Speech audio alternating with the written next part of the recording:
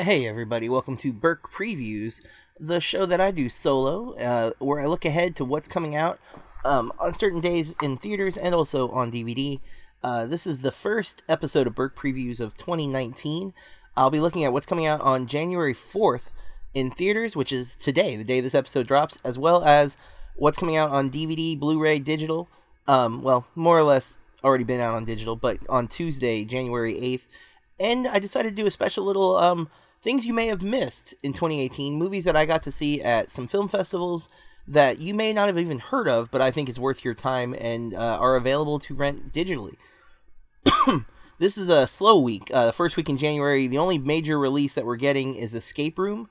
Escape Room is a horror film based on the kind of out of nowhere sensation of escape rooms. Those, you pay money, they lock you in a situation and you have to solve your way out of it. They take that idea of an escape room game and what happens if it was real? What if your life was truly at stake? It looks cheesy, to be completely honest, in my opinion. It could be a good B horror film. It's in January, which is not usually a good sign for a horror movie. It has a decent cast: Deborah Ann Woll, Taylor Russell, Tyler Labine, who I generally like Tyler Labine, Logan Miller, who I believe was in Love, Simon, if I'm not mistaken, earlier this year. He was. So, a solid cast, an interesting premise, but it's going to probably have a Saw feel, but it's PG-13, so you're not going to have the gore that you would have in Saw. I'm possibly going to see this today, actually, not too long from after I post this episode, but I may skip it also. I haven't decided. I kind of want to see Into the Spider-Verse a second time, or The Favorite a second time. Also expanding this week is Barry Jenkins' new film, If Beale Street Could Talk. It's not playing close enough to me that I'm going to likely be able to see it, which is really disappointing. It's one of the 2018 films that I desperately want to see. But if it's playing in a theater near you, check that one out. And if you've missed like The Favorite or Vice, Mary, Queen of Scots, those are all Oscar movies that are expanding still if it happens to be in a local theater near you. I didn't like Mary, Queen of Scots so much, but, check it out. DVD Blu-ray releases for January 8th. We got Mid-90s, the Jonah Hill directorial debut, starring Sunny Suljic. I got to see that at a critic screening a few months back. I really enjoyed Mid-90s. It doesn't rely as heavily on nostalgia as you would have expected. It definitely has, it's there, but it's more about the camaraderie and how friendships are formed. And how, like, surrogate families exist. I found it really, really heartfelt. The performances are solid. They are predominantly non-actors, so you do have that element, but it's worth checking out. Hellfest, a horror movie about, another phenomenon are the haunted house attractions, like Halloween Horror Nights here in Florida, and we also have Hollow Scream at Busch Gardens. It's a traveling one called Hellfest. And what happens if a killer starts actually killing people in a horror setting where maybe people wouldn't know that that's a dead body for real? They would just think it's a prop. It's mediocre at best. It's not very scary. It's a little bit of fun. Not the worst horror movie I saw this year by any means, but not great. And then Ike Barinholtz's directorial debut. He also stars and wrote The Oath. Tiffany Haddish is in it as well. It is super funny. It is super politically charged and has a very strong opinion about the political climate right now. It's a dark comedy. It's got some surprise cast members. I will leave off the list, but it's super funny if you like dark humor. I would say if you are leaning left in your political views, you'll probably more align with the commentary the film's making. But it was super entertaining, very well written, and definitely, again, poignant for right now. Makes you think. All right, so that's what's coming out. There's a lot of stuff on digital already that I'm not going to sit and list everything because digital comes out usually 2 weeks earlier than Blu-ray. But what I want to get into are 8 movies that I got to see this year in 2018, this past year, that I feel like you probably haven't even heard of. And I was fortunate enough to see them at film festivals. I was very lucky in 2018, and I got to go to South by Southwest in Austin, Texas, Tribeca in New York, and then my beloved Florida Film Festival here in Orlando, my local festival that has been very good to me over the last couple of years. And while all of these movies I actually saw at Tribeca or South by, there were some really great films at Florida Film Festival this year as well. including Won't You Be My Neighbor and Three Identical Strangers. But I feel like you've heard of those. So these are movies, again, that I feel like people have slept on or I haven't heard many people talk about. And I want to get the word out. So these are all available on like iTunes or Prime or Vudu for you to rent or buy. I would say, depending on the subject, they might be a blind buy for some. 2 of the 8 I'm going to talk about are actually available to stream for free if you are a Prime subscriber. So get ready, get your pens, get whatever. This will also be in the show notes, so feel free to look back at this episode if you want to see these 8 recommendations. First on this list, and these are kind of in order of where they stand on my top of the year. But that's not to say I don't love some, and I left some off that are a little more common or a little more well-known. But the first one on my list is Sadie. Now, Sadie is a dark movie. It goes to some dark places, but it stars Melanie Lynskey, John Gallagher Jr., and really it stars Sophia Mitri Schloss, and I apologize if I mispronounced your name. It also has Danielle Brooks and Tony Hale, though, and those are definitely worthy of note. It's directed by Megan Griffiths and written by her as well. I saw this at South by, and I was blown away. It is dark. It goes to some very dark places. But the premise on IMDb, Sadie is the story of a girl who will stop at nothing to preserve her father's place on the home front. He is a soldier deployed, and she is very protective of her mother and the household, under the impression her father will be coming back. Some really interesting thoughts about the families of soldiers, and it is super compelling, amazingly performed. Again, I can't stress enough how dark it is, and that can definitely affect your love of the film. A friend of the podcast and BurkeReviews.com, and me in real life, Big Tuna, who he contributes frequently, he didn't love Sadie, but I did, and I was very moved by the film, so definitely one to check out and get your own opinion on it. You can always hit me up with your thoughts if you do see it.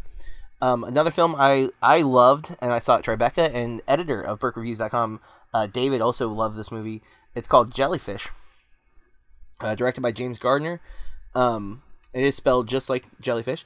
It stars an up-and-coming actress, Liv Hill, who also shows up in, I'm going to forget the name of it, The Little Stranger, which was, why can't I think of directors' names all of a sudden? Lenny Abrahamson's movie from this year. She is a terrific up-and-coming actress. I can't stress enough. Her performance in Jellyfish is phenomenal. Again, another tough movie. It's a drama. But she's going through some really troubled times at home. Her mom is sick to some capacity and doesn't work. So she's a high school kid who's working and taking care of her younger siblings, but she's struggling with life. She's barely able to keep herself afloat, and she ends up finding stand-up comedy. And so as a person who I've always attached myself to entertainment as my safe haven, I found a kinship to her, and I don't know, I really enjoy a lot of this movie. It has some bumps for sure, but I think it's excellent and would highly recommend it. Next up is a documentary I saw at South by Southwest, and this one you may have heard of because it did get a little bit of buzz. I think it was at Sundance as well, but I haven't heard people talking about it like Three Identical Strangers, Won't You Be My Neighbor, RBG, or even Free Solo. And this one is a little more tame, but it's called Science Fair. I'm a teacher, and so anytime education is a focal point and the importance of it, I tend to get emotionally attached to a film or story. That is no different here. It follows, I believe, 6 students primarily who are entering this big science fair that I didn't know existed. It's sponsored by Intel, if I remember correctly, and the prizes that these kids win if they win the science fair are outstanding, and they're pretty much guaranteed acceptance to whatever school they want to go to.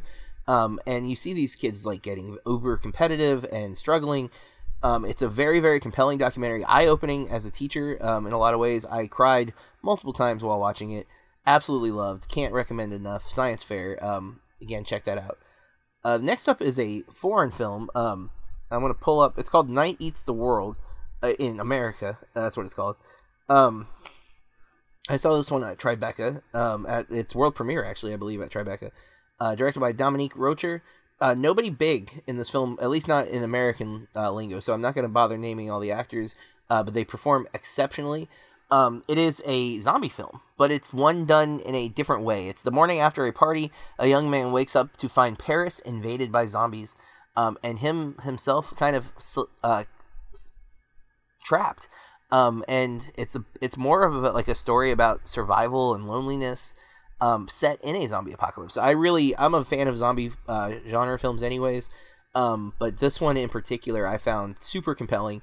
It is a horror film, but it's more a drama to me than a horror film. It's more about him than the creatures, and there's definitely horror to be had. Don't get me wrong. It's a zombie film, so there's going to be that, but it's, I think, maybe more indie than a zombie film. It feels more about the character and less about the zombies in the end.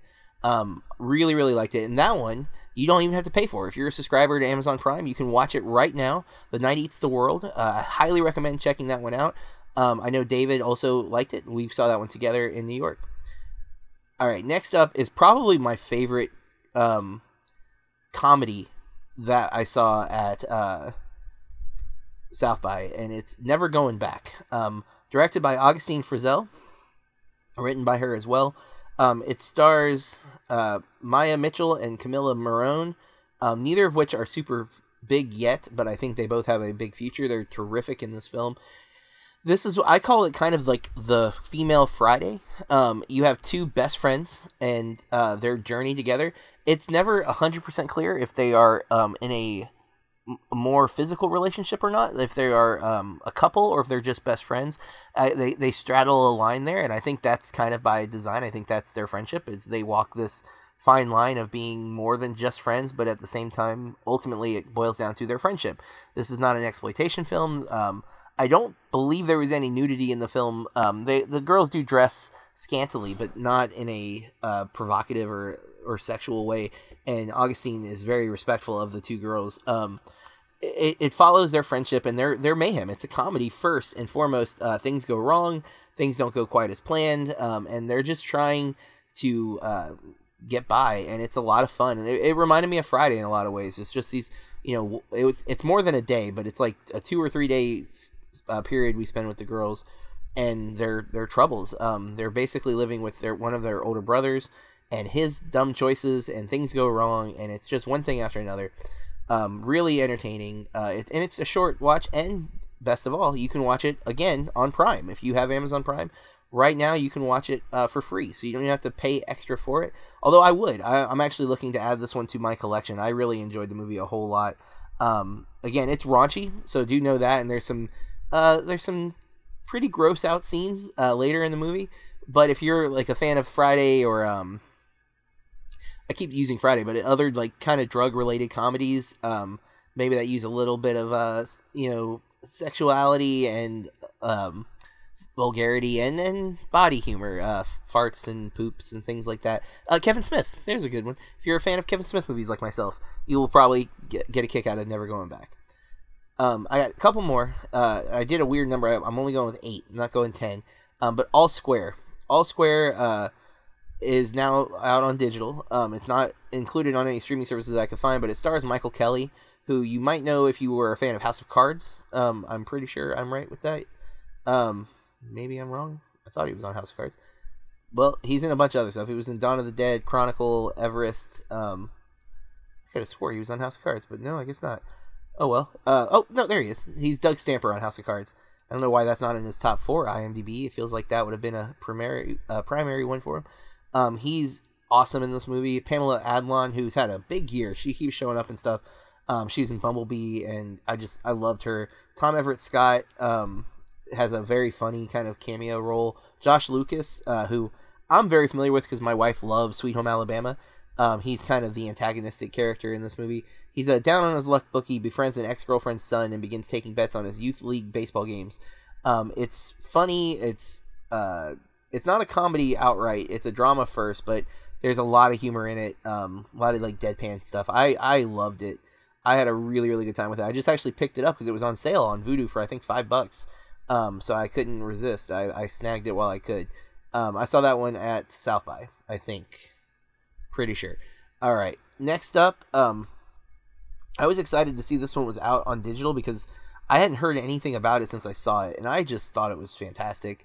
The New Romantic. It is a comedy. I would say it's a rom-com, but it's kind of picking at rom-coms. Directed by Carly Stone and written by Kyle Mann and Carly Stone. Stars Jessie Barden, who, if you saw The End of the Effing World on Netflix, she is the lead female character in that show.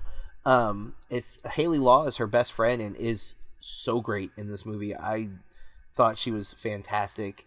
I loved this film. I had a really great time watching it. I am a sucker for rom-coms, so know that going in. The premise is frustrated with the lack of chivalrous guys her own age. A college senior gives up on dating for love to date an older man in exchange for gifts instead. So she tries being kind of like an escort, and how that affects her and the story that goes into it, and kind of opens up this world that I didn't know existed, and it's kind of scary, but it's done in a non-judgmental way, I would say. Very, very solid film. Great performances by the two girls, especially.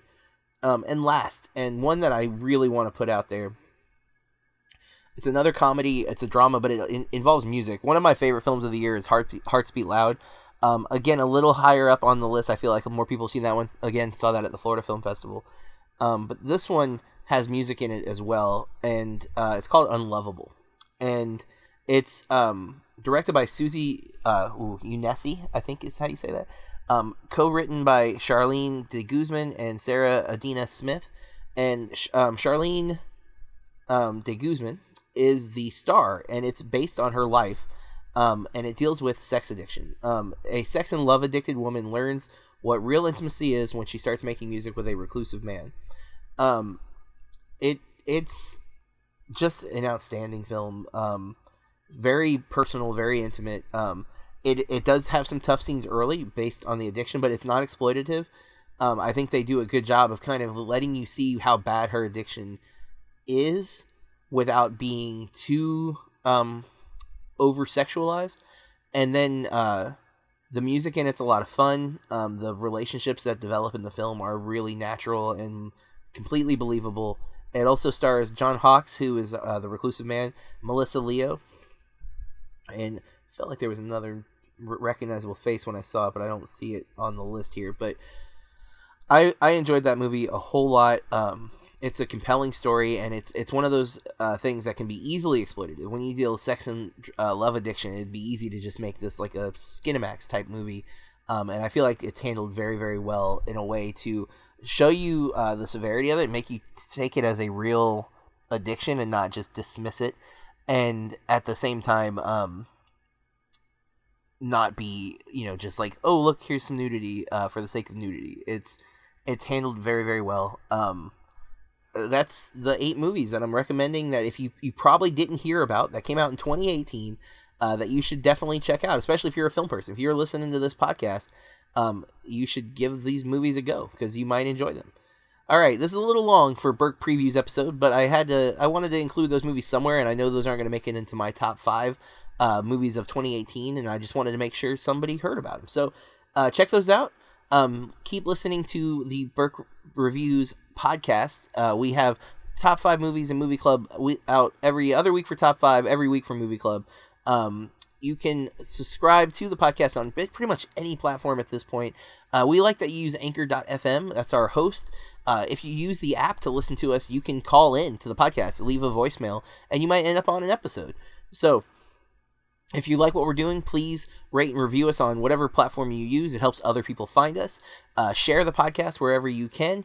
And most importantly, follow me on social media at Burke Reviews on Twitter, Instagram, and even Letterboxd if you're a user of the service to keep track of all the movies that you watch. And if you're not, why not? It's free and it's excellent. Until next time, folks, keep watching movies.